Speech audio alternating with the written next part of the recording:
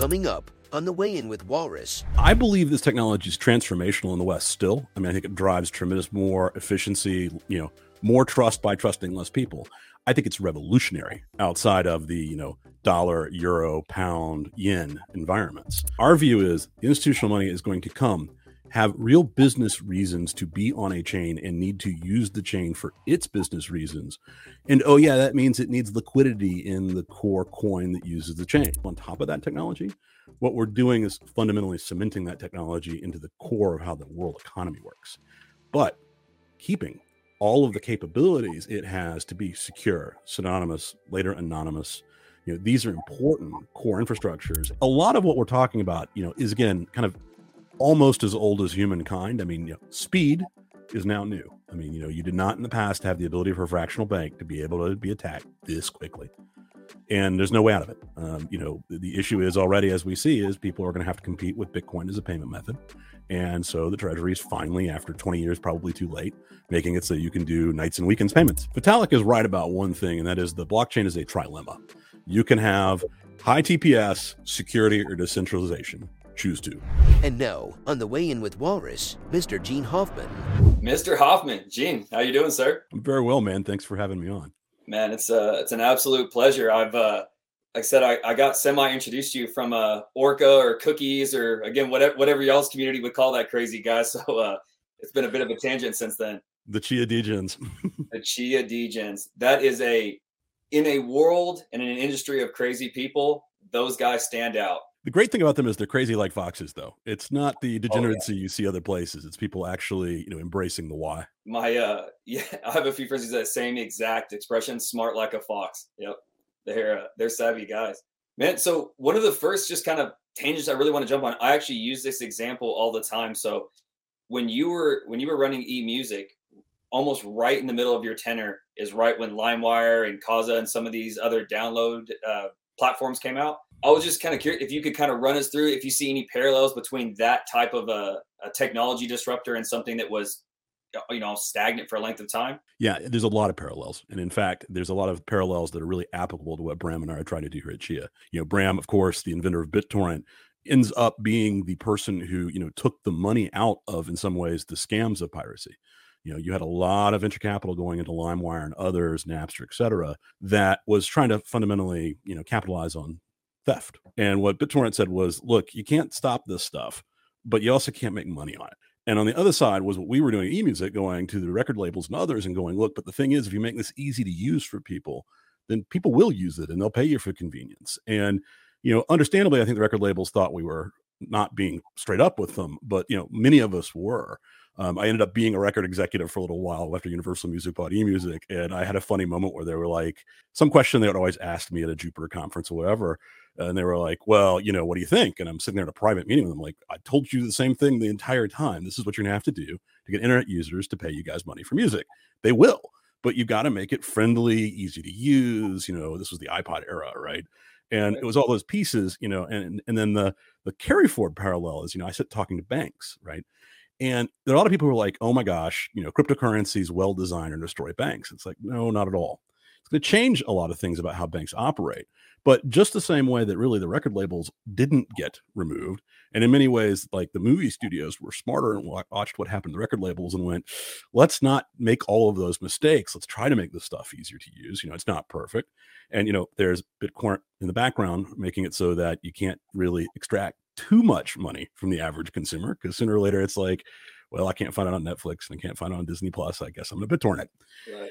And, here it's really having that same conversation going, look, in the music business, there were clear losers. Tower Records wasn't going to make it. Right. And there are some clear losers in the financial infrastructure. The international wires desk at Citibank isn't going to make it, but Citibank is going to make it. Whatever you think about fractional reserve banking, and right now that's a pretty hot topic, it still is more efficient than 100% backed. Now, should it be 50% backed? Should it be, where we are at like 7% backed? I don't know. I think it's an answer for a future question, but blockchains especially aren't good at that. And let's really look directly. Like, you look at Terra Luna is an unbacked currency. And, Anybody who knows things about unbacked currencies, well, we watch what happens here when it's well backed by the infinite money printer, the treasury, and it's still a problem, right? Right. George Soros out there broke the pound when the British said they'd stand behind it. I mean, these are not easy things to do.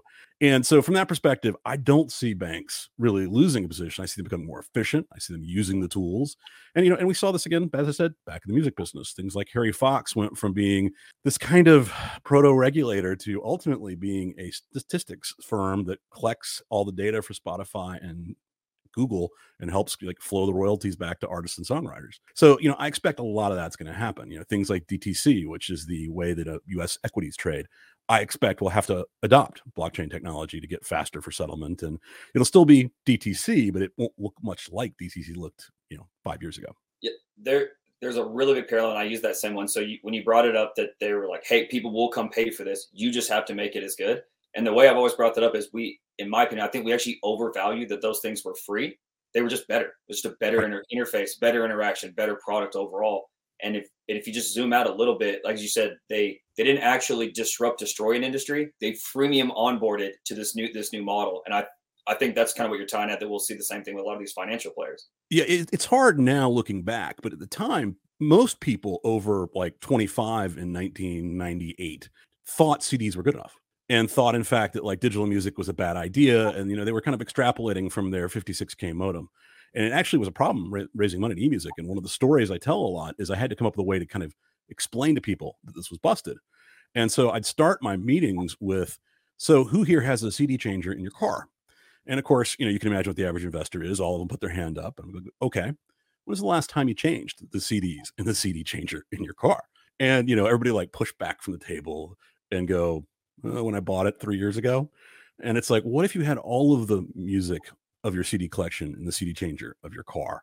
And then I'd show them what would become the iPod. And it changed the conversation. And so, I think your point there was that if you're a college kid, Winamp and Napster was a killer application because it was easy. You could travel with it. You could use it any way you wanted to. It wasn't really about free. Free helped. But ultimately, ended up teaching the entire world, I'm paying my Spotify tax. I bet you are too. Right. I think that free made it where the barrier was really, really low. So it allowed fast adoption, but that wasn't why people were there. That's right. It was much better. Music. It was a much better experience, right? Not having to think about what music to take on a trip is, undervalued as a savings of time and thought. Right now, there's no reason to not bring every piece of music you care about. And we're not that edge case where it's like, oh, did I remember to download it because this flight might not have good connectivity? I mean, that's where we're at. Right? Oh, absolutely. Which is a huge difference. And I'm curious if you see that there will be some inflection points. There's a lot of these technologies that I think are converging to kind of solve some of the same problems. And I think one of the things that we're seeing in crypto is that same parallel where we're not getting. We have these different barriers that we're trying to remove now, but we're also looking for this point of kind of inflection of where it's actually better. And that's something I don't think that we've really hit in a lot of these things. We are solving a set of problems, but we're not better. So I think the first time we're starting to see that is NFTs. I think it's one of those things where the NFTs and the art market and the what I call lower middle class art market for the first time kind of have a venue and an explanation for why people might care about digital permanence, right? I mean, this is kind of the response to music in a sense, is really saying, yeah, we all know everybody can right click save. That's not the point. The point is to be able to say, hey, you have a collectible item that is unique in a digital context. And the reason I see it as such an interesting precursor is it comes with self-custody. I mean, people for the right reasons want to self-custody their NFTs. And that is the entire spirit of what the goal behind, Satoshi Nakamoto's dream really is. It is, you have complete and total control of your assets. I joked over the weekend that, while all the banks falter, Bitcoin and Chia, relentlessly make blocks of which you can get access to immediately. So I think there's gonna be more things like that because ultimately you want what blockchains are delivering to be better than Web 2, not equivalent to Web 2. Right. I do think that part of the thing that's going to be a little bit different is I think blockchains are going to be a bit more foundational. And what I mean by that is there may be many applications you interact with that you don't really know that final settlement's actually occurring on the blockchain and the data is being validated by the blockchain. One of those early examples for Chia is that I expect a lot of the front end, the carbon markets, to look like a Bloomberg terminal, But what happens is that when you buy and retire carbon, it's actually going out, on your behalf and retiring it on chain and, updating the web interface, right? So, it's those kinds of things I think we're going to see. But I think fundamentally, giving everybody access to a global set of markets in most everything directly is going to be so much more powerful than, your current kind of mediated access. Your access is either what your brokerage firm or what your bank will kind of let you see. And that's not necessarily how it's going to work moving forward. And I think we can see that in like the adoption of like peer-to-peer transactions. Sub-Saharan Africa, El Salvador, there's not that same level of competition for front-end user experience. They don't have that established infrastructure in a multitude of ways, whether it's web architecture or even just places for basic remittance. There's so much friction applied in all those areas where what we're comparing them to in the West is a much, much higher threshold. Yeah, I believe this technology is transformational in the West still. I mean, I think it drives tremendous more efficiency, more trust by trusting less people. I think it's revolutionary outside of the, dollar, euro, pound, yen environments. I like to say it's the, exporting the last mile of the rule of law. It's like you can't get the whole contract, but you absolutely can make it so that once you're transacting, what you expect to have happen is what happens. And it's not some like third party jumping in and bribing an official. All those things kind of fall away when you actually get down to the nitty gritty of, I sent it to you. This is the only other person who can make an escrow decision, and it's we three, and that's it. That's not been a thing, outside of the West, a strong thing. No, and I think we're even losing some of that personal sovereignty message. And I think that there's a lot of culture aspect. Like you brought up NFTs being stronger on that side. I think that's because there's more of a draw toward the intimacy with the technology. Whereas if you look at any of the, I guess you'd say Bitcoiners, for lack of a better term, sort of the finance bro session that's come in, it's a financial tool like anything else. They don't have the same level of like romanticism that I think some of us do with the tech. Well, I think also, investors have made this mistake of thinking that these things are all an asset class. And it's really a set of rivalrous technologies. I mean, the value of a blockchain at the end of the day is demand for access to its blocks. That is actually the kind of fundamental value of currency. And, Bitcoin has some demand. Ethereum oddly has more demand, right? And that's actually the thing upon which you kind of judge, because the beauty of a Nakamoto consensus is that by budgeting the security budget in the revenues of the blockchain itself, you build a natural incentive for the users of the blockchain to both desire access to that space because the security is there and to pay for it. And so, if you get that flywheel right, you need more than just digital gold. You need to be doing payments. You need to do ordinals. You need to be filling those blocks and having people really demand, and then naturally moving people to do price discrimination. I mean, price discrimination is one of those terms everybody hates, but it turns out it's like kind of half the reason the entire economy works. Yep. Because ultimately, you're not going to buy coffee with a layer 1 blockchain transaction, even though you can do that today. You're going to buy it on a layer 2 that gets its inherited security from that security budget down below. But, your layer 2 does an hourly checkpoint of $50 million worth of coffee. That you'll pay $10 for.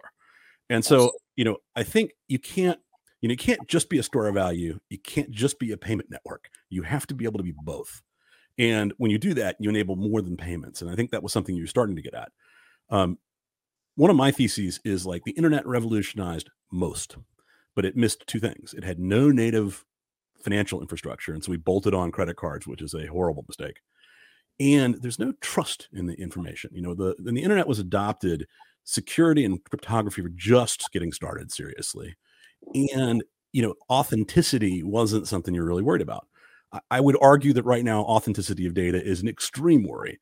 And blockchains ultimately give you those two tools that the internet hasn't had in a way that can be truly decentralized and actually build trust. There's a lot there. So I want to go back to that first point. So talking about the inherent value coming from the space I think that's actually kind of like very counter to what we're seeing with Bitcoin. And I think they're about to be re-challenged. So one of my favorite points in all of blockchain history is basically that 6 months leading up to the Bitcoin cash split, because there was such a like viral, viscerant reaction in people taking both camps and going over those design compromises. And I think that with ordinals, snore signatures, Taproot, partially signed transactions, they're about to go through a whole nother dispute about what we want there. And I'm just kind of curious how, not necessarily how you square, but how do you think that camp squares it, where there's so many people pushing back against more demand for the space, which you think would add value to the Bitcoin network, but I think that there's a pushback from a lot of players in that ecosystem. So Bitcoin has in some ways become a religion that's anti-intellectual. Yep.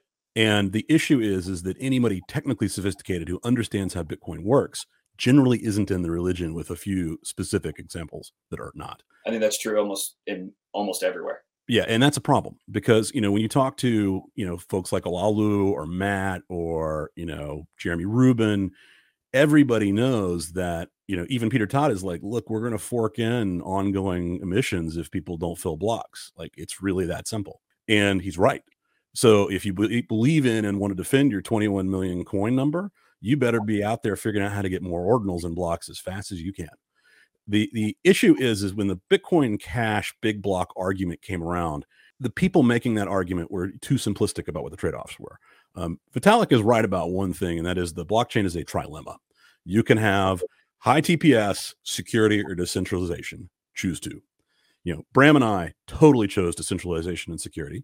Still have about a 40 TPS blockchain, but that's only because engineering's better 10 years later after Bitcoin, right? Not because there's some huge step function different.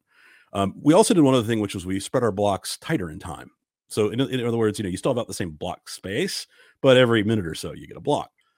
Long story for, we did get more blocks, and we're seeing that with Taproot and TapScript and ordinals. And if anything, we want to see more fill those blocks. Now, I'd argue we'd like to see more financial transactions also fill those blocks. I think you won't want it just to be art only, but I think art and title are real things, and I think there's real value to those ideas. Anything that drives up demand for Bitcoin block space tends to drive up the fiat value of Bitcoin. And I think anybody who misses that, just does not understand how the technology actually works. I think that's another place that we struggle, and I've seen this in my own knowledge as I go and investigate new protocols, new ways of thinking. There's just these thresholds in crypto where you look at a symmetrical Uniswap pool, formula's this long, great, this point slope. I did this in junior high, and you go look at a curve, multi-asset pool, and you're like, okay, hang on, I'm done, I'm over it. Yeah, totally. And we hit these points where it just gets so complicated, one threshold below wherever our understanding is, and I think that that's actually one of the areas where this ordinals discussion might be, what would you say, I guess almost price negative in some ways, because I think so many of the Bitcoiners are one band, one sound. It does one thing. We're happy. Don't touch it. Leave my numbers alone. And as you said, that simplicity and that religious zealotry about it has given them a pretty interesting front where I think other people know coiners can get on board. Okay, it does one thing. It's gold. It doesn't really move that much. It doesn't change.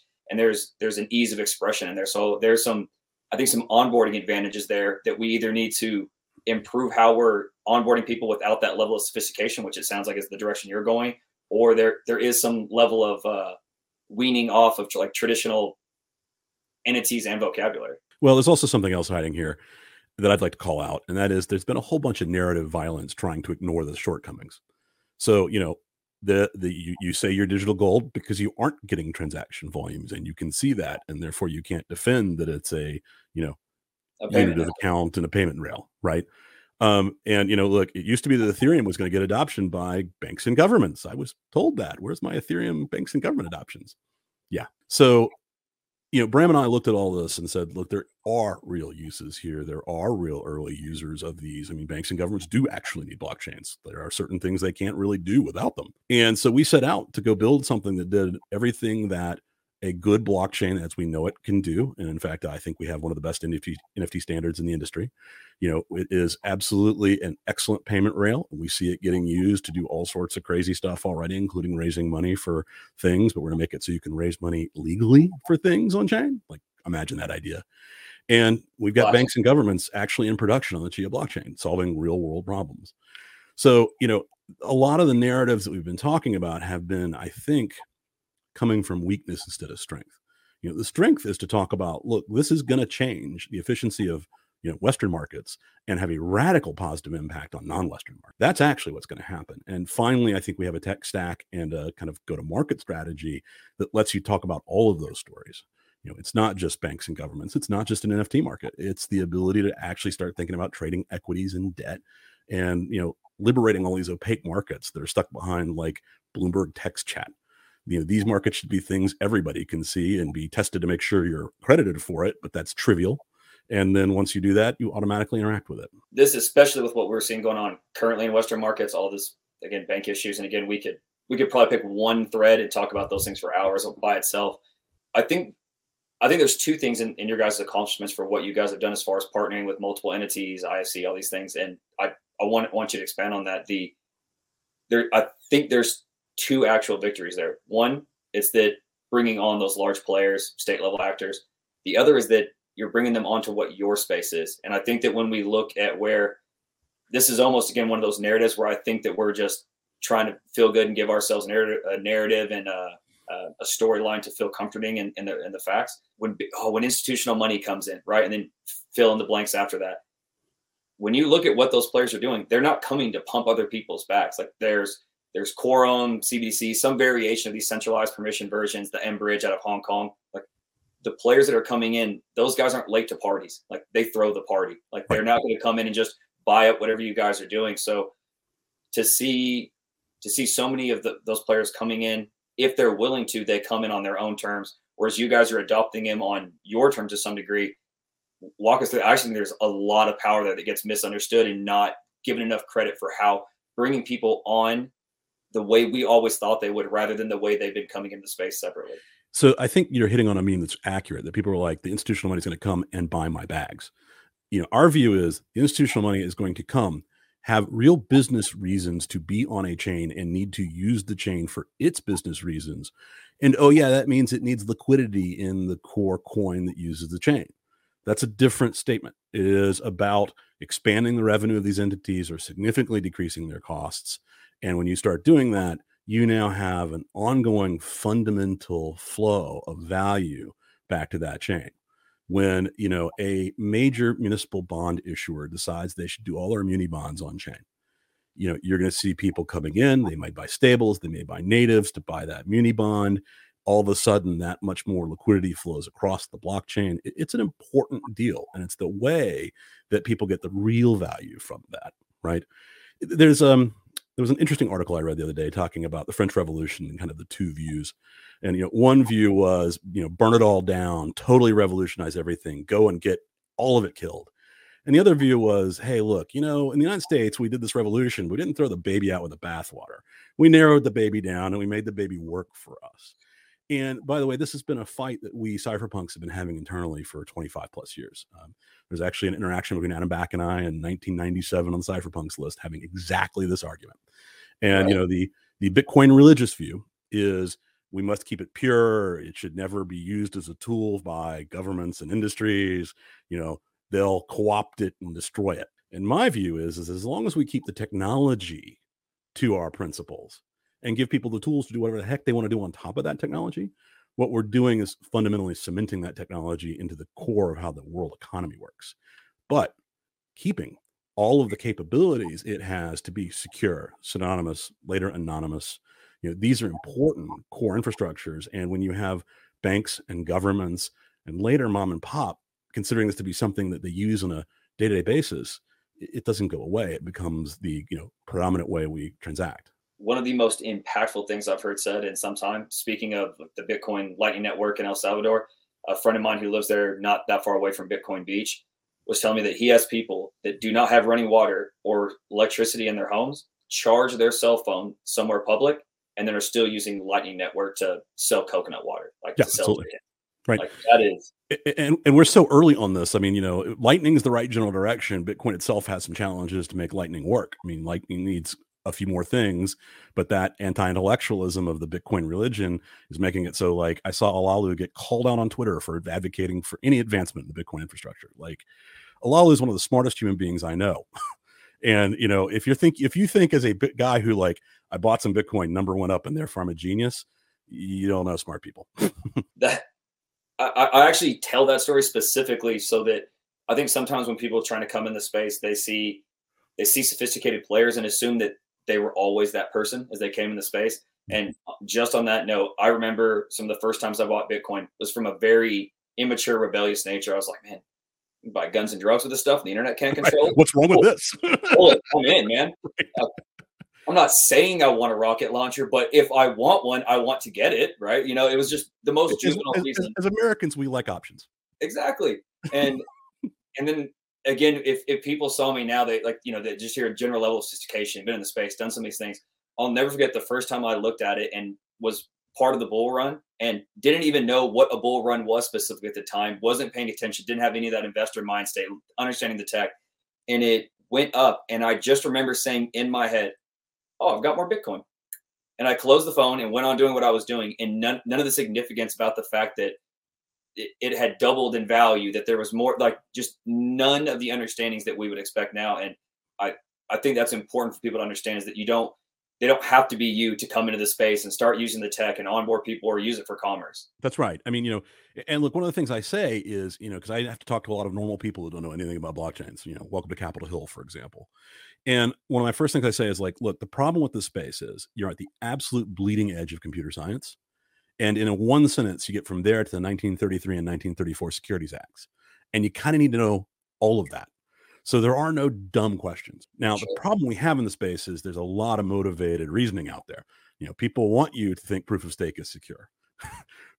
People want you to think that Bitcoin is eating the entire world's power, not just probably too much and should do better. These are important things to kind of keep in mind as you look around, because, Ethereans want you to buy more Ether because they think it's perfect, because they own it, not because they necessarily think it's working really well. That, again, so like some of those discussions there, I think, are because, as you said, you have to have such a, again, if we're trying to speak about any of these events that happened recently, you have to have an extreme understanding of the regulation just to be able to read through filings. We talk about the vocabulary difference, stablecoin, issuer, broker, proof of stake, any of these terms.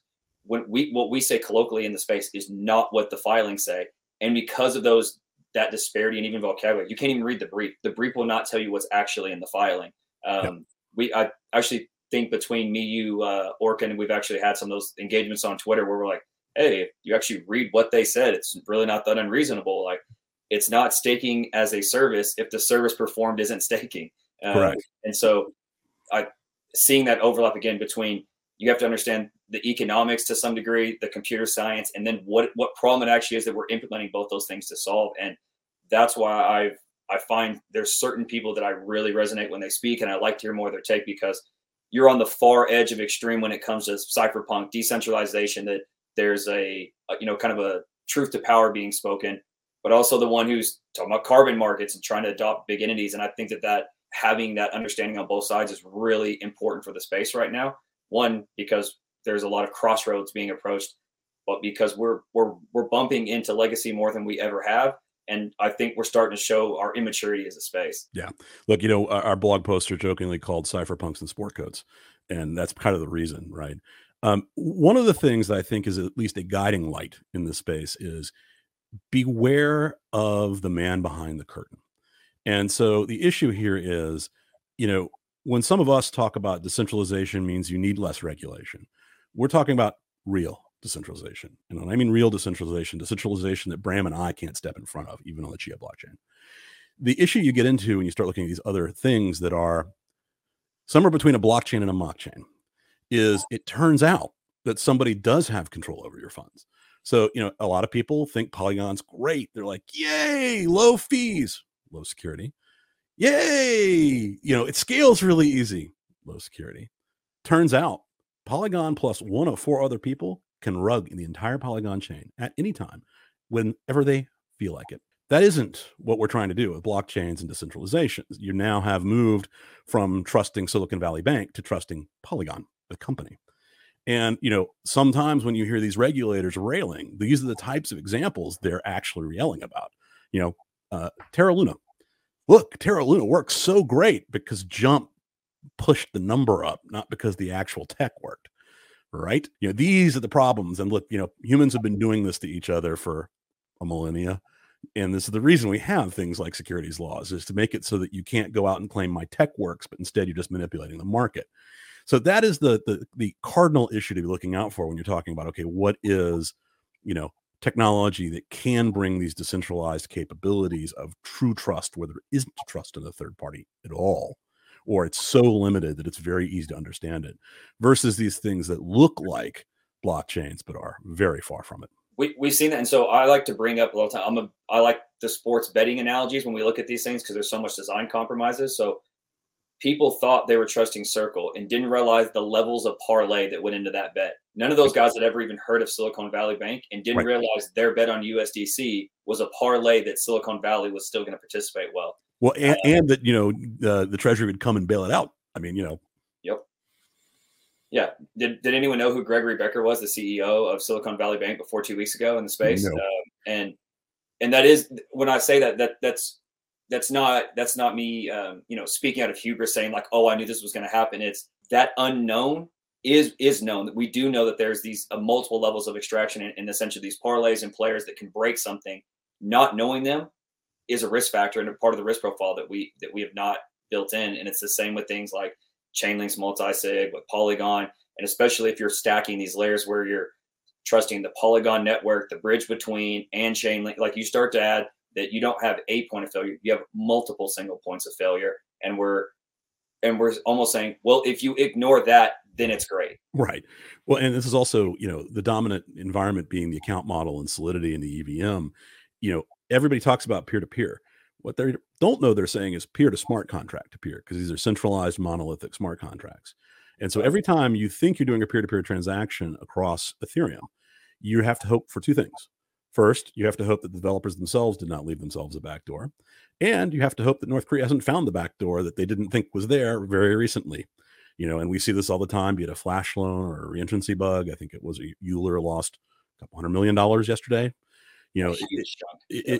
Solidity was designed to be viral in its adoption. It was not designed from first principles to be secure. And so, it's much easier to develop than these other, programming language like Bitcoin script or Chia Lisp. But, the security track records to date and in the future are going to be very glaringly different.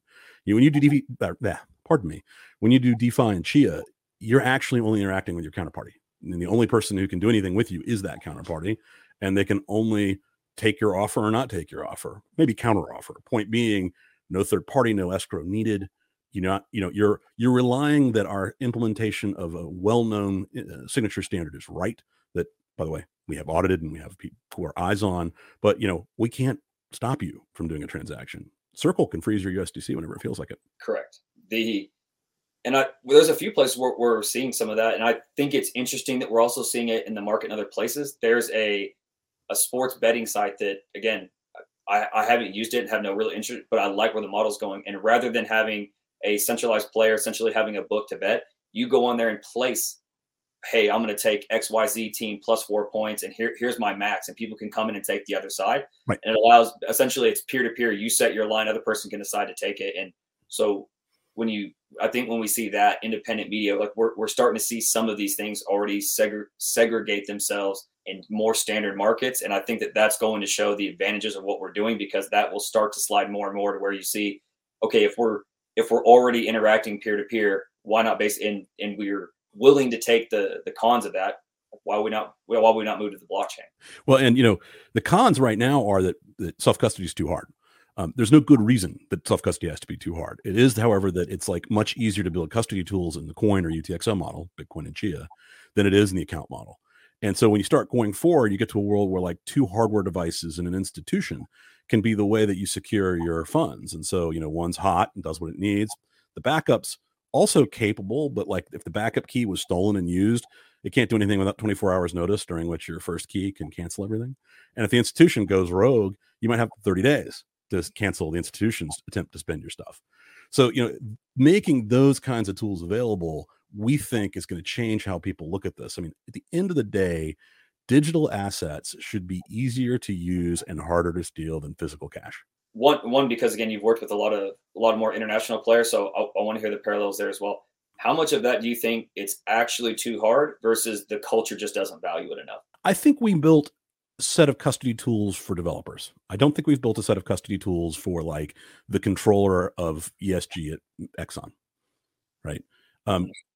We're not saying this is going to be super, super easy, but neither is logging into your email if you've got real threats against your email. But it should be at the same level. There should be passwordless. The backup should be hardware, a third party that you can go use legal process to get in, right? Those are the ways that these things should work. And to date, the toolkit hasn't been, from a developer's perspective, easy to go implement those. That was one of the things that Bram and I early on focused on, was making sure that we started to talk about how to use these advanced custody tools to do things like rate limit, to have delays on certain high risk transactions that can be clawed back by other people you trust, right? If you can't keep a hold of your NFTs and you're an NFT creator, this is a scary place. And again, I think it's a state of the technology. I think it's not a fundamental question. I think the actual technology will allow us to build custody regimes that are much cooler than what you can do in the physical world today. That's 2 years. I would love to hear you expand it. 2 things I've been championing, and I've even kind of put out when I spoke to people, hey, I don't really know what this thing is, but I know that both these things seem to be very valuable. One, it's ways to delay or sort of modify how people experience finality of a transaction, and forms of hybrid custody. I think that those are 2 of the best things we have going for us and the worst things that we've actually developed. And just as a side note, the Bitcoin religion thinks that enhancing storing your money is somehow not a money use case. Like that one just, oh my gosh. So this is vaults and introspection is what this all is. It's the technological term. The idea is so the Chia prefarm is in a vault on chain. You can think of a vault as actually being an NFT because that's kind of where it comes from. But the thing is, the vault has all the rules to store, manage, and transact the coins in it. And then 5 people inside Chia have a public-private key that can come together as a quorum and do certain things. It can spend, but when it spends, it has a 90-day time lock. And anytime during that time lock, any one key can go out and go, no, bring that back. It can also do things like rekey on chain. So somebody leaves and we hire somebody new. We can grab the other 3 and we'll send a rekey request that will change the key that is part of the 5 right there on chain.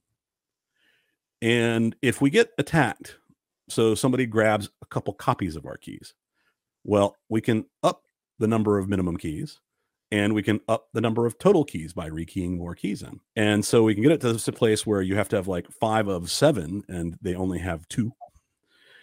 It's those sorts of tools where using both delays, clawbacks, and, various Turing complete programming capabilities, you get into very sophisticated ways that you have to both copy our private keys and deny them to us too. Because that's the other thing, right? It's not just, you have a copy of my key and therefore you can spend it. It's like, no, because I can claw it back. I can thwart that anytime you try it.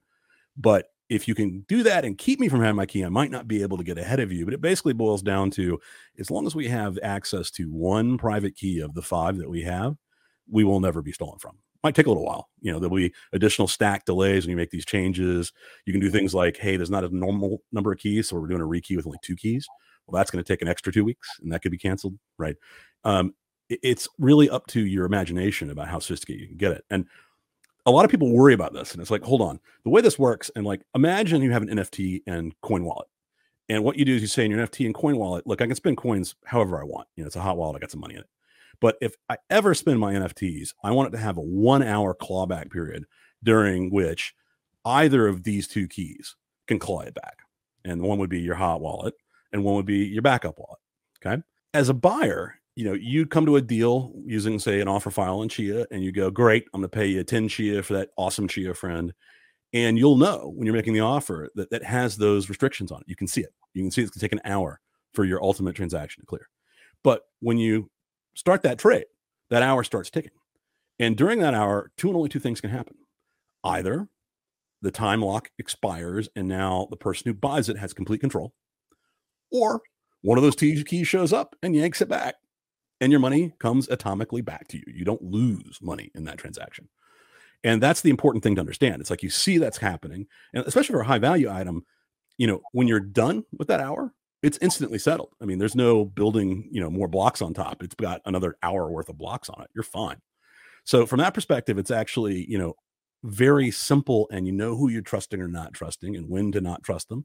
Your wallet's going to show you, yours in 49 minutes, but 48 minutes, right? So I've thought about ways of doing this similar with a non EOA type smart contract that's basically operating within the signatures on a multi-sig. What about some of the rekeying and kind of more sophisticated ways you guys are looking at? Is that stuff that you guys can only do on Chia, or is that still stuff that can be done with EVM, multi-sig Solidity type code? So, the recent account abstraction stuff that they just shipped last week at ETH Denver, it gets closer. Pardon? The 4337? Yeah, I think it's 4337. Yeah.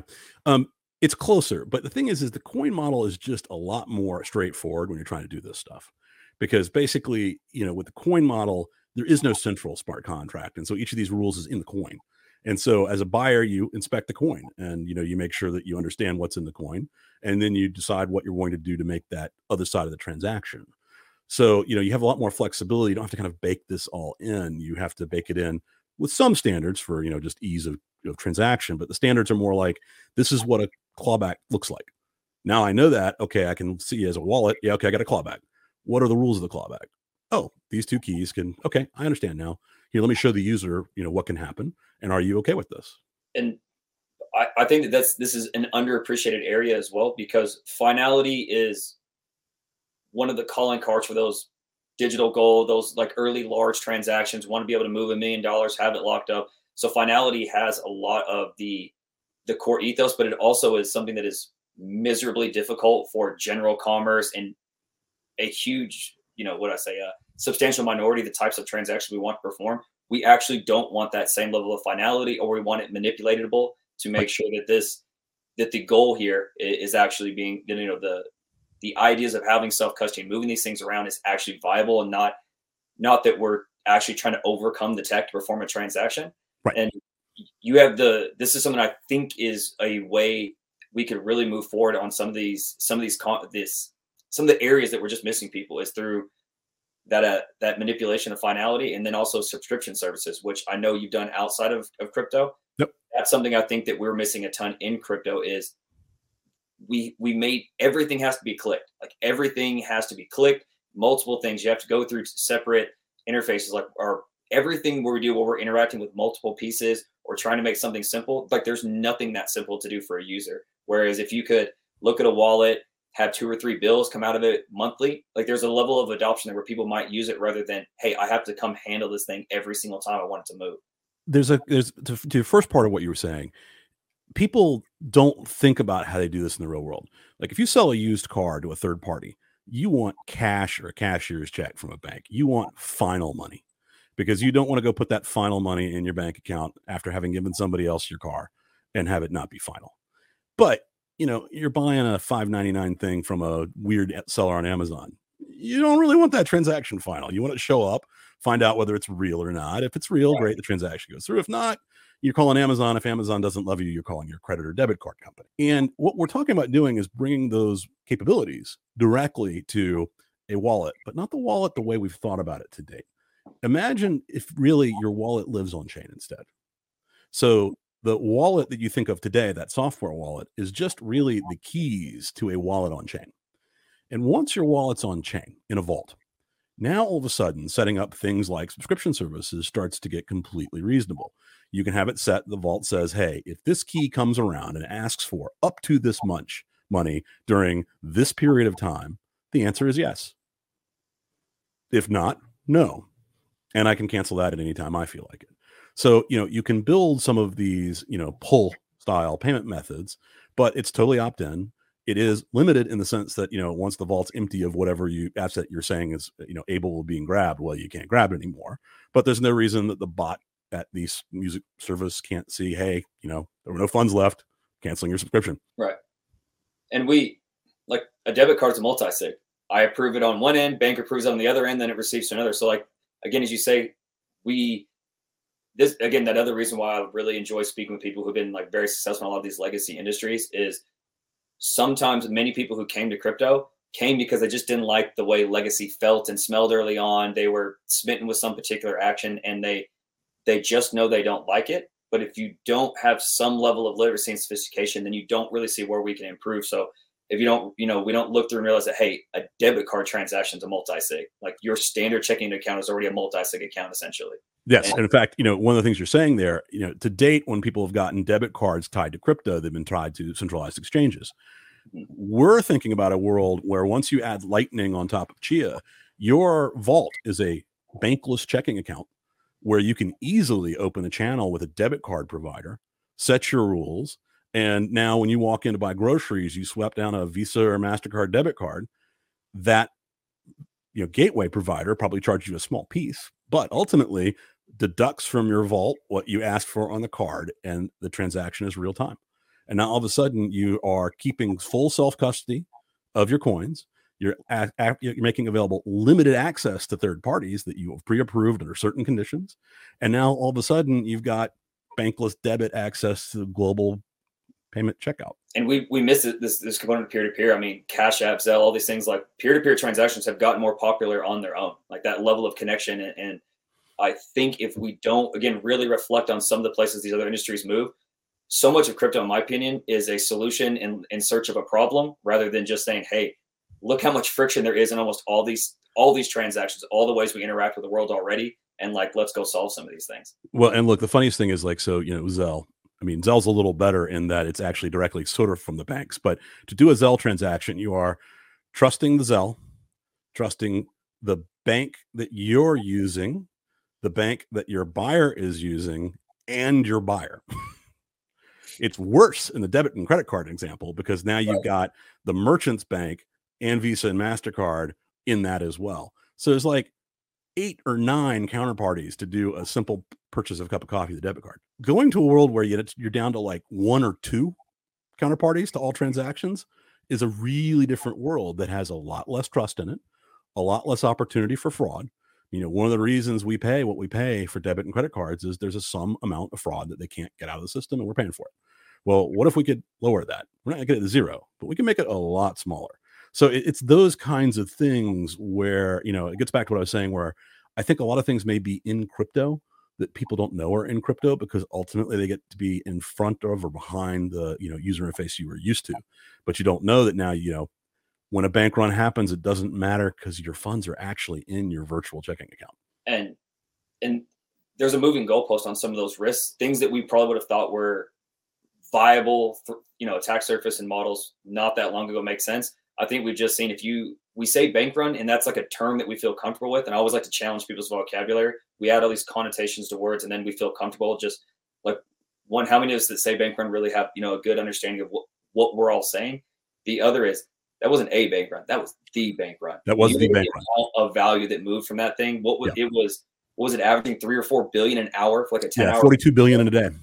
The other is we get desensitized by it, because we hear trillion more often, we hear billion more often, we hear million more often, not just in general conversation, but especially in crypto. It's, look at this market cap. We've gotten so comfortable with that term that we forget what $40 billion moving in a day actually means. And even the scale at which, hey, bank runs could have always happened, but they could never have happened like this. Like, I mean, this is what, maybe 10 years that this was even like theoretically possible to have a run of that size in that time. Yep. Well, and also it's about to get worse. So correctly, banks are trying to catch up with the 24/7 real-time nature of payments on Bitcoin and Ethereum and Chia. So imagine if that bank run had the banks open 24/7, 365 last weekend. It would not just been a bank run. It would have basically been a bank run all the way up to what are called the Basel III banks. So, think Citi, Bank of America, and Chase. Yep. So, it really probably would have destroyed every single regional bank, like all of them. And it's because, everything's friction free. It used to be you at least had to stand in line to run your bank. Not now. Not now. And especially after we get payments faster from Treasury, like, you're going to be able to do it at midnight Eastern. And what gets me on some of this too is, with one area that I think crypto actually is, I think on average more used to, is kind of understanding like incentive models. Like, we're used to saying like, hey, you break something if it does this. Hey, if the tokenomics is shifted this way, it breaks this. And we have a lot of these small ecosystems where we see ABA comparisons that once they're extrapolated to the size of like the U.S. economy are much more difficult. So I think when we hear these things like the bailouts and how FDIC is going to protect like certain amounts of, over what the original limit was, I don't think most traditional people who just see these things in traditional markets understand how much that moves, how much you're actually like distorting reality when you break incentive models and pricing models. I'm just curious how you kind of see, and how, if you've thought through some of seeing how, I don't think, because they're trying to evolve the term and not say bailout, I don't think people understand that, again, when you give them that amount of liquidity, either up front through federal home loans and the repo and reverse repo, you already changed, and that, that's what causes this initial like stretching out of assets and wanting to go longer and more aggressive on their bond portfolios. Like, whenever we add these regulations, like we do kind of distort what makes sense economically. And I don't think there's enough just, hey, like we're playing with some fundamental blocks when we do these things. I'm of two minds about what happened in the last weekend. And I think, I tend to head toward the infinite money printer go burr problem is really what incentivized all of this. Right. Zero rates were always a kind of weird concept. I mean, I understand having low rates, right? But, it was very clear pretty quickly that once the pandemic wasn't going to set off the global bank run, that in fact, we probably should have gone back toward a little bit tighter, but I'm talking about like 0.5%, not saying, anything else. And that would have not incented all of the regional banks to go so super long to try to get anything. It was basically kind of like the Treasury was paying the banks to not create value. It was a very weird scenario. And a lot of what we're talking about, is again, kind of almost as old as humankind. I mean, speed is now new. I mean, you did not in the past have the ability for a fractional bank to be able to be attacked this quickly. And there's no way out of it. The issue is already, as we see, is people are going to have to compete with Bitcoin as a payment method. And so the Treasury is finally, after 20 years, probably too late, making it so you can do nights and weekends payments. Well, here we go on a speed demon. So, but you're absolutely right that making the incentives a bit more explicit helps, because it makes it easier to predict what people are going to do.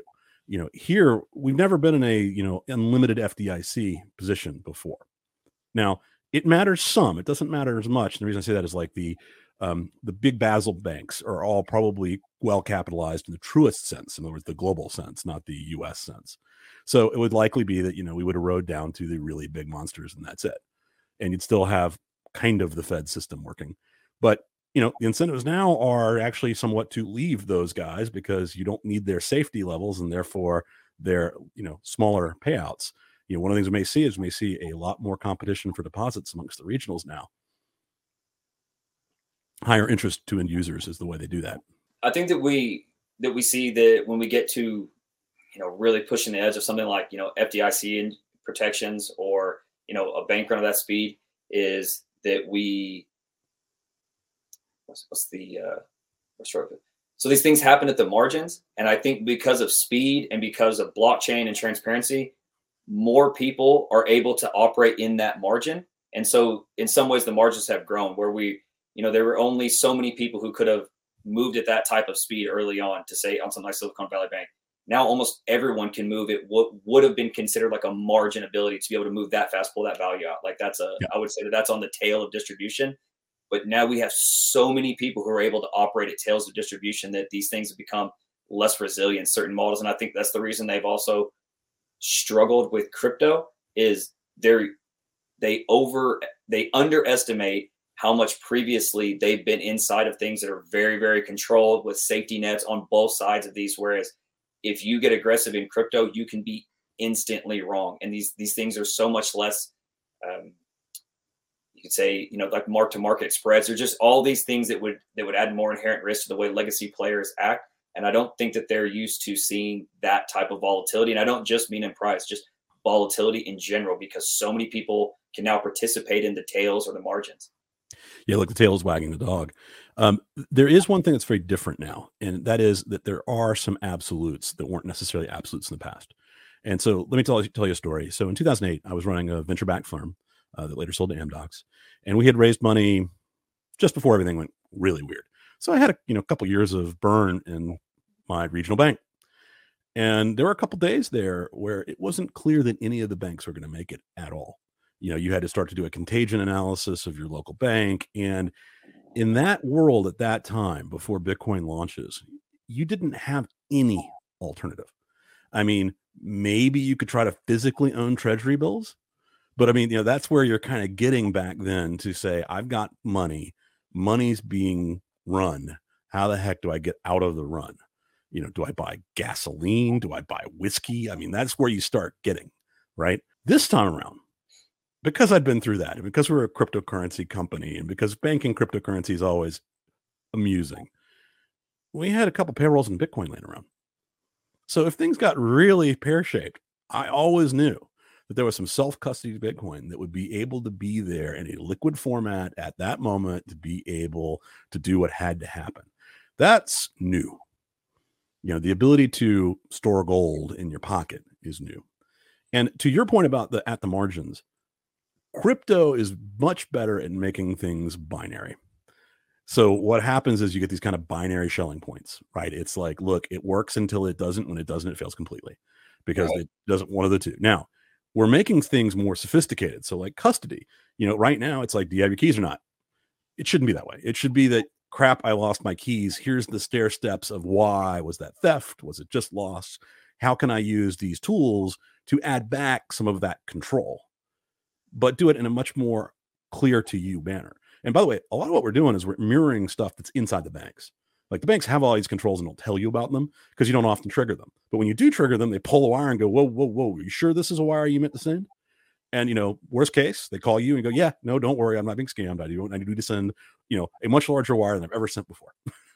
But, we don't have that yet in your cryptocurrency wallet, and we should.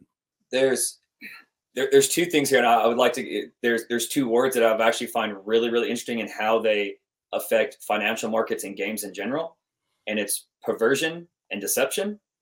And so I want to get your take on these two things. So I think where some people like certain aspects of even Bitcoin, we talked about like the simplicity and message and some of these things in crypto. And again, you said that there's the incentive models are usually a little more expressed up front.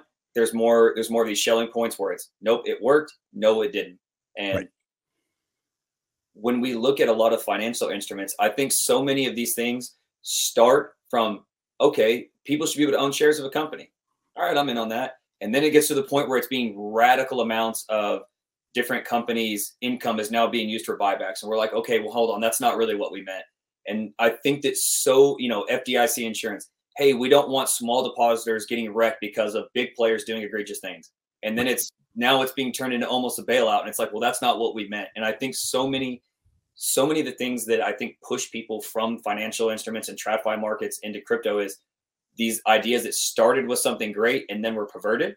And I think we're seeing some of those ideals in crypto as well. And then the other is deception. And I think that if you look at everything from like play action passing in the NFL to rule books to journalism, if you don't have adequate controls around how deception is treated inside of a system, deception is so powerful that it'll break everything.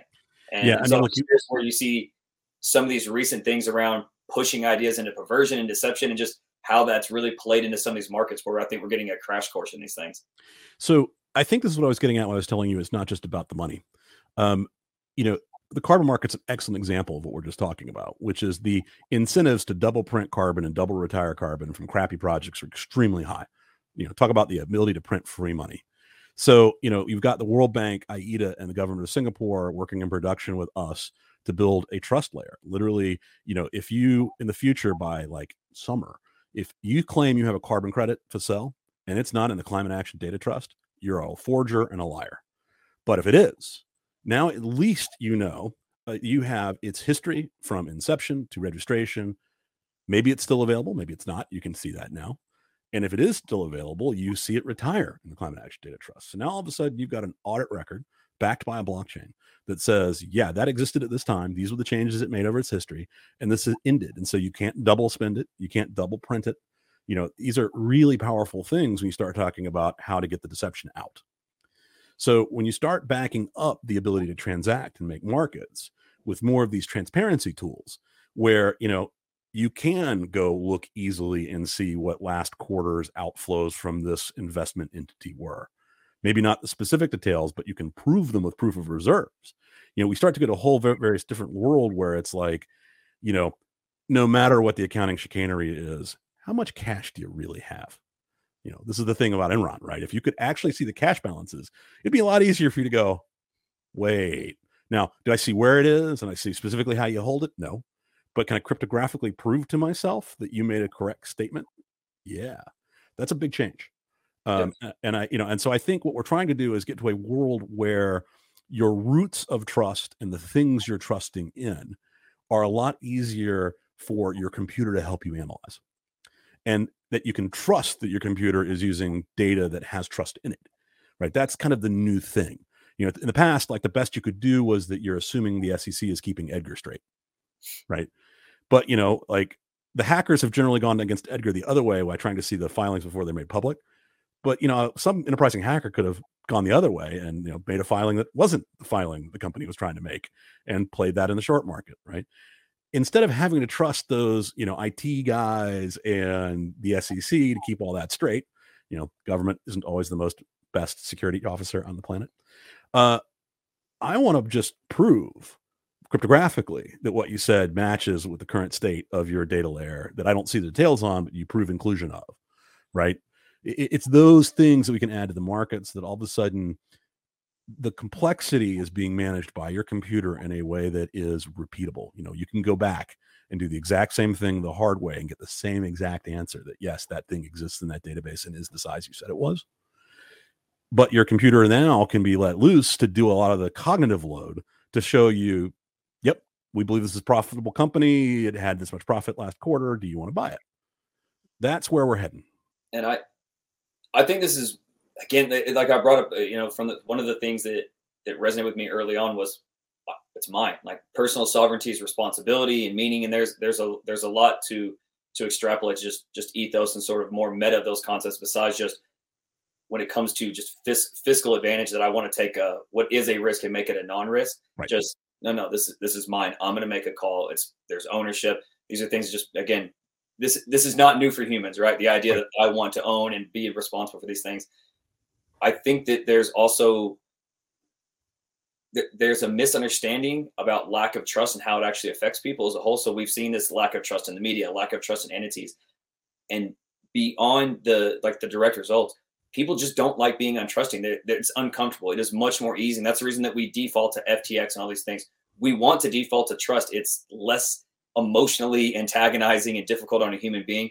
And I actually think that there's just a lot to socially fix with blockchains when it comes to just trust. Like we've gotten to a place where we've never had less trust than what we think we have now. And I think blockchains are a way to not just, again, improve some of these financial models, but just culturally having things we trust. So, and also, how do I put it? The option to have things you trust. So I'll give you a great example of this. Everybody's trying to run First Republic over the weekend and maybe a little on Monday, but it seems to have passed. And I'm a First Republic customer, right? Now, I'm a pretty darn sophisticated consumer of finance. So I know that the vast majority of my funds and equities are in my brokerage account, which has nothing to do with First Republic, the bank, because it's actually managed by Pershing, which is a firm people have seen on their brokerage statements, but don't know what the heck it is. And it's the trusted custody partner for many brokerages. So like if FRB went down this afternoon, I have some cash in my checking account, but it's like, pay the bills cash. It's not real cash. Some of my real cash is over in my Pershing account, but mostly it's all my tech stocks and other, near liquid investments that sit there. Mm-hmm. Today, the idea that I would self-custody everything in my Pershing account is still a little over the horizon. But I see a world where, in fact, I'm going to do exactly that. Now, I may allow First Republic Securities certain limited access to make changes with my approval.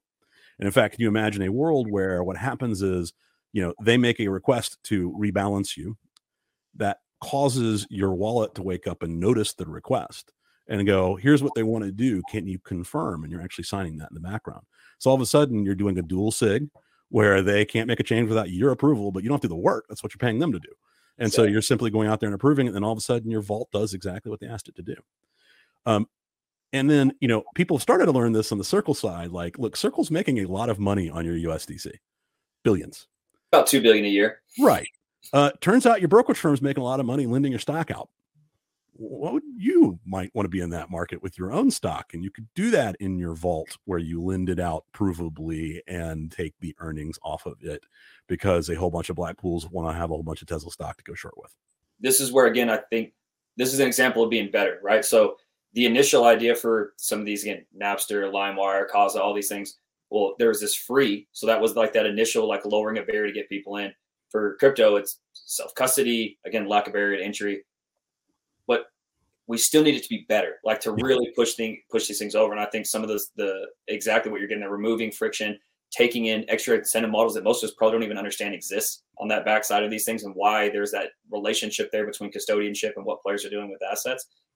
That is where if we improve, then everyone comes on board, and that lower barrier to entry, it's something they feel is value on the other side, not just lowering a barrier to entry, because if the sole custody censorship resistance narrative, if that was enough, we'd already be here, right? Like, we've had this stuff for a decade.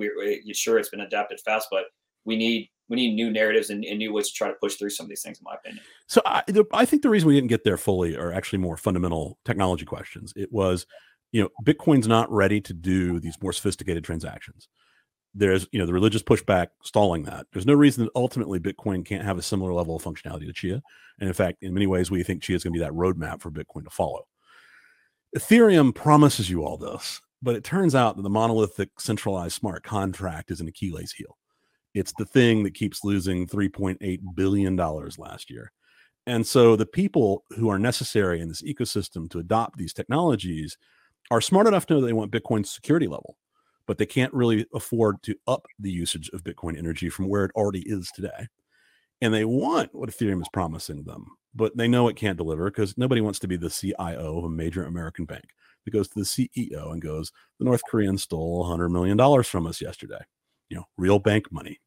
That's not it is a career limiting move. So you had to have some technology improvement here to get to a place where you really can say, wait, we might allow real equity to be really self-custodied by people with these correct tools. But we're there now. We now have some of this technology that folks like the World Bank and the IFC and the governments behind the Paris Agreement and Article 6.2 can seriously diligence, realize it does what it says it does.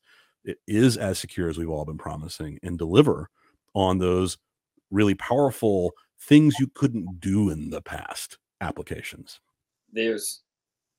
I think this is one of the value shifts in cryptos, that a lot of the things that we're solving, people don't realize are actually a problem yet, at least not the mainstream users. So this is where I champion again. I brought up that having some of that financial literacy to understand where the actual pressure points were and why XYZ narrative, structure, entity, role, framework is the way it is, gives you a way of trying to actually solve some of these things rather than just butting up against them and then rebelling the other direction. Well, look, this gets kind of central to like Bram and our view of all this. If you understand the history of a lot of these regulations, it becomes much easier to like understand what the core driving piece is. If you ask me about like all SEC regulations, there's some of the SEC regulations that are totally wrong, totally dumb, totally unapplicable to crypto. And ultimately, I think because they're not critical to the main, will give way, because, you can make a rational argument about why it doesn't apply to true peer-to-peer DeFi, for example. But I'm not going to have investor protections when I'm raising money. That one, we know how that story goes. In fact, we just got to watch it yet again. How many billions of dollars did FTX not have of your money? And so, in that sense, understanding the history and understanding how and why we got to some of these market structures is really important when you're talking about both how can we make them more efficient, but also how can we really unlock them. The reason exchanges had to be so heavily regulated is that in the past, it was really easy to screw other humans if you owned the exchange. You could read out their orders, you could, artificially move the market, you could like give special insider deals to the other side. You can't do that in a truly peer-to-peer DeFi market. I mean, there's still chicanery, there's still MEV. It's not fully MEV free, but you don't have to have like the MEV you have on Ethereum, because Ethereum chose to put transactions in an order, which is a mess. That is where, understanding the reasoning makes sense. And that's also what led us to our very like pro regulatory environment rules. It's like not every part of the regulations are right, but most of them are darn close enough to the issues that matter. But like even we push back on, people are like, oh, you needed to KYC the buyer of a carbon credit. And I'm like, why do we care if terrorists are offsetting their carbon footprint? And I get hilarious responses, but and it's like, come on. So again, I want to be conscious of time. I want to get you out of here. On that note, this is something, again, I think we can get some direction from your expertise. This regulation that's happened recently has happened very fast, but there's a lot of layers that I think are difficult for people to really parse through and try to get some direction. Just again, I know that it's a very, very intricate topic, but where do you think the general market, the more average consumer, people who are just interested and invested in the space, where should they be trying to direct some of their attention, and what's really significant about what things are changing right now when it comes to regulation and compliance? What are the more valuable areas to pay attention? Well, so the SEC has been waiting to win the Ripple case to then go on, I expect, a bit of a jihad Their view is if you sold your native coin or your, or your token to investors for money, then it is most likely a security. And they're generally right. Now, it gets much more complicated about secondary sales and like, is something still a security? And, I think we'll see a little bit more of a fight about that. But like Ripple sold a security at the time, and there's no reason to think that's not a security today. And, you can argue about that a little bit, but the problem is that the original sin for most of these projects is they sold coins to investors for an investment of money because they were promising that the number would go up. So the two red flags to look out for as a, normal person is, did this project sell the coin they're trying to sell you to investors, either privately or publicly? And if so, do they have any sort of SEC compliance? And the answer is no. And so they're at risk. They're at risk of being delisted from coin exchanges because coin exchanges aren't regulated equities markets and therefore can't have something that's a security trade on them. And the other red flag is one we were talking about earlier. Is this a mock chain? Is there secretly, the Wizard of Oz behind the scenes pulling your strings and you're actually trusting them with all of your money? And, like if you own an NFT on Polygon, please don't piss Polygon Inc. off because they can take it from you whenever they feel like it. There's a lot to go through. There's just so many layers. I think that this it's very, very challenging. One of the other aspects of these narratives, and when we're looking through, is as I was bringing up some of those ideas, like, hey, like we just need some truth, some things to actually have some trust in. Whenever Wells Fargo, any of these other more centralized entities, whenever they launch something new, 95% of what's going on, we already have framework for. We already agree on language. Okay, it's XYZ type of bank. It's this type of investment product. This is what interest. This is what yield. This is what broker. That there's so much that we already understand that when we get to the crypto side, it's what again, we'd have to go through the vocabulary of so many sentences just to get to some framework to actually discuss these things viably. And it is very, very challenging to try to get through some of these things. Well, look, just, kind of untangling debate between Brian Armstrong and the SEC about staking as a service is a classic example of this.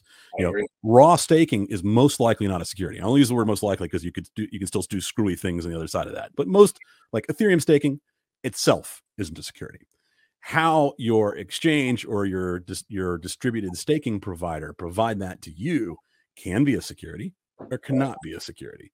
And the fundamental thing is it actually passing through the risks and the rewards directly to you, right? And just taking a cut as a service provider, AWS style. That's not a security. But if they like pool it with another chain and smooth it out a little bit, and did they lend the coins out and they got a balance sheet statement for you? Remember, you don't want your FTX to be your staking partner. I'll just say it that way.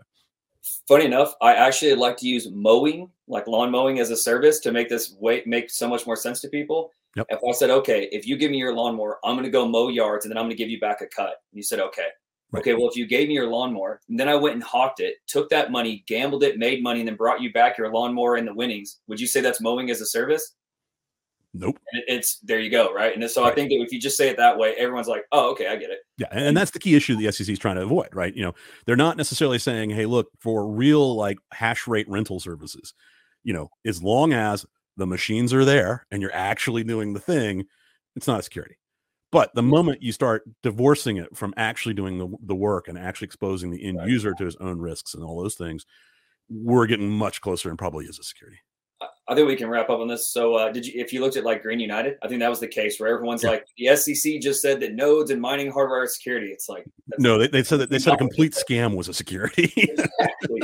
And so even there, I mean, again, if you read the brief or the brief kind of says one thing, but if you actually go read the filing, the way it's orchestrated, it's pretty reasonable. It's like they said these things were these things. They weren't. They issued it centrally. It was a fraud from the beginning. And it was clearly the expectation of work, basically, that wasn't associated with these nodes and hardware. It's like, all right, well. Yep. I mean, look, if you were able to somehow do that as an AWS competitor, right? Like, oh, I'm going to give you storage space, but never actually give it to you, you'd also go to jail for securities fraud. Right. Absolutely.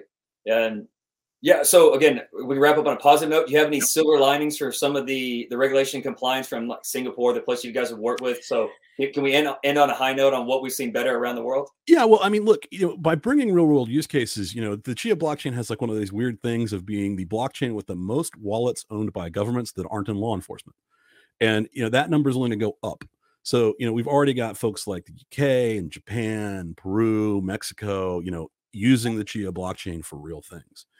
And ultimately, I think it's that value statement as we start to show people these value adds that blockchains kind of uniquely are capable of that changes the conversation. It brings it back to, what does the tech do for me, and why do I like the tech, and what's the fundamental value of the tech? It's not wind, moon, or X% of gold. It's no, that like, okay, it cost $915 billion in 2020 just to move money. So if 1 billion of that has demand for blockchains, like that's $1 billion amount of fees a year in demand for block space. That's where your fundamental value of a cryptocurrency comes from, because you got to buy the Bitcoin or the Chia to buy access to those blocks. And it's the core utility argument that is going to win everybody over. And the thing I really want to impress on people is there's a lot of motivated reasoning out there. Oh my God, the SEC is trying to kill us. Oh my God, the SEC is trying to enforce the law that we know is the law, and we don't really want it to be the law, but we're going to blame the SEC for taking down our industry, even though we ignored totally how securities laws work. That's not the SEC's view. The SEC's view is there are ways to completely go through process. Now I'll pause. Those ways are hard. They shouldn't be that hard, and ultimately we should make them easier. But that's a different concept. Exactly. We're going to go do it the right way. We're going to go show people how you can do it, and how you do it by being truly decentralized, by being, well disclosed and audited, and all of the things that the SEC is asking for. And then we want it to be later that you don't have to be Bram and Gene and go like do an IPO to comply. That you can do things like use the Jobs Act, Reg crowdfunding, Reg A, to be able to do much more manageable things with much more manageable amount of reporting, and go build new tools to come compete with Chia. You may even use the Chia blockchain to finance those on the Chia blockchain to then come compete with us. And we like that. This stuff is supposed to be about being able to make it easier to bring capital together. And, in everything but the crypto world, capital formation is just fine. So we think we can actually make it easier to do that and deliver those tools to the future entrepreneurs. It's amazing, man. We'll wrap up there, man. Again, we'll end on the high note. It was an absolute pleasure. Hopefully a lot of people get a lot of content out of this, but me personally, I really appreciate you taking the time. Someone I want to talk to for a good length of time. And people undervalue how great some of the personalities, humans are that are working in the space. We should lean toward the tech, but there's a lot of great people out here doing amazing things, and there's a lot to gain from them. So I couldn't be more thankful for your time, brother. Well, thank you. And always love, helping people learn about blockchains. Absolutely. All right. Thanks, sir. Thanks.